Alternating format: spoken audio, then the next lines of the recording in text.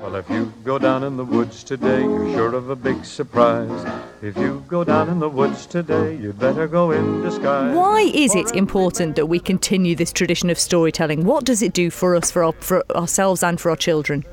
I think storytelling, particularly between parents, carers, grandparents and children, is one of the most lovely aspects of growing up. And if you're lucky enough to be able to indulge in that, then I think it sets you up for the world, really.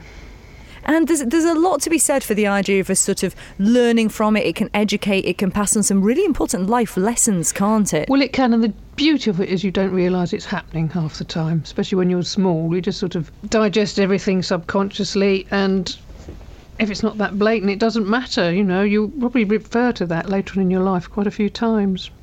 So as an author yourself then, do you sometimes sort of feel a duty to sort of put little life lessons in what you're writing? Well, yes, only in the sense that I was a mum, and obviously I was a child as well. And whatever the era, there are always dangers for children.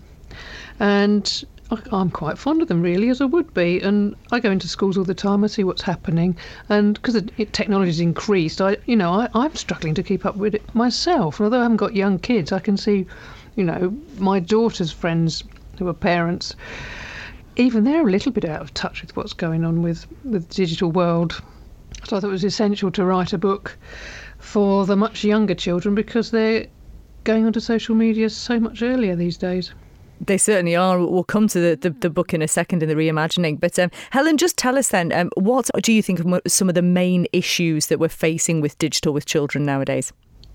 I think it's just the digital is all around, obviously, and technology can be amazing at connecting you. It can allow you to learn things and find out about things that you never could in the past. So it's a great enabler, but it can also pose dangers and it can pose risks. And I think it's really important that we find ways as parents to communicate with our children in a way that doesn't come across as preachy or confrontational. So I think having the conversation early before there's a problem is super important. And the research has shown us that 48% of children are as young as 7 are aware of social media, which isn't surprising because if their parents are using it or their friends or family around them, then they're going to be aware of it really, much younger than when they start using it themselves. But then if that's true, then start the conversation there to enable them to understand that it's really important to be kind online. It's really important not to overshare things, to share things you don't want people to see or to be constantly out there. So I think having that conversation in a way that's a nice, safe environment, in a way that's not confrontational, is the best way to deal with it. So that's why we absolutely loved Jean's book when we saw it. We just thought this is absolutely perfect. And I think also because, the words are great, obviously, because Jean's an incredible author, but I think also the pictures that go with it are perfect for children. And I can only echo what Jean said about reading to the children. That's something I love doing with my girls, and it's such a special time. So it's a good way of getting messages across. OK then, Jeannie, come on, tell us about this reimagining of what is essentially one of the greatest, I think, children's stories of all time, isn't it? Well, it's certainly one of the oldest. It seems to appear in many versions all over the world. We don't know who wrote it originally. Well, I certainly don't. But it just seemed the perfect vehicle for this particular story. And in this one, we've still got the same characters. We've got the bears, we've got Goldilocks, and exactly the same thing happens as he goes to the little house in the woods. But actually, if you think about it, and even in the traditional story, she's breaking and entering, and then she's smashing up furniture, she's vandalising the place, but she's sharing it with everybody in the new version, not realising, of course, that it's going to, apart from the harm and the hurt that she's caused, that stuff's going to linger in the cloud for all time. I won't tell you what the ending is, but you can actually get a free copy digitally if you go to Vodafone's digital parenting website. So that's the thing, it's great, isn't it? Because it is something that is going to be available online. So if they are going to be online, they can at least be looking at that, and then it's something. Do them good. It would, absolutely. And how did you find it as a process then, as an author, to sort of take something that's already been written and reimagine it? What was that like for you? A great story is a great story, and there are no new stories in the world, really. And I'd already done 2 in this series. The first one was Chicken Clickin', based on Chicken Licking, obviously, and that was about stranger danger online. And then I did Troll Stinks, which was based on the Three Billy Goats Gruff, where there's a little twist at the end about trolling. And then comes Goldilocks, and obviously Vodafone picked up on that one, which was brilliant.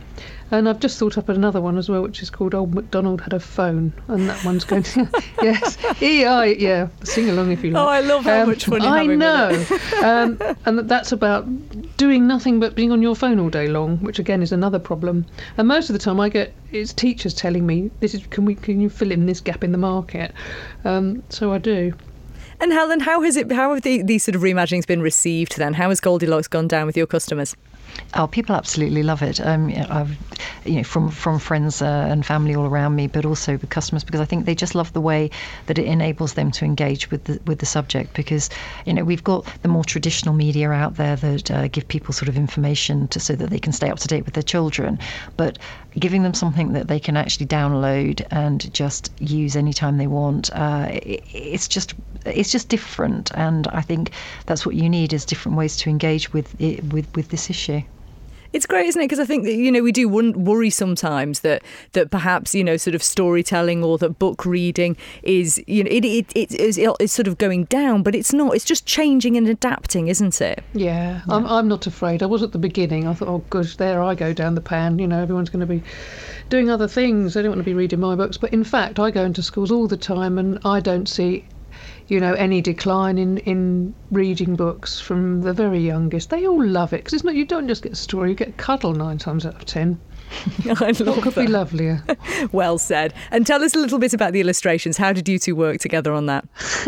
Well, Tony and I have been working together for almost 40 years now, and he's my absolute favourite illustrator.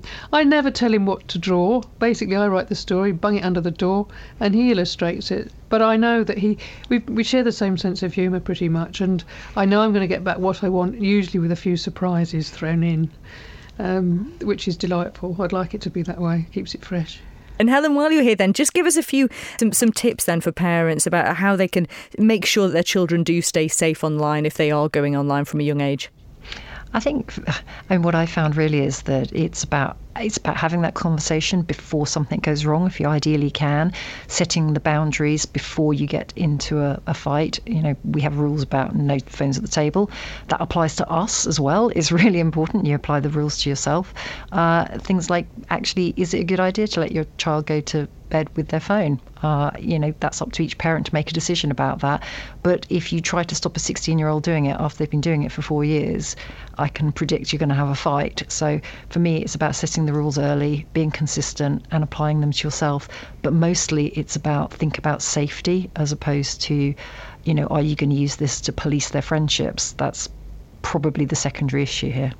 Excellent. So tell us then where we can get our hands on a copy of #Goldilocks. You can find it at www.vodafone.co.uk/digital parenting. #Goldilocks. Little Teddy.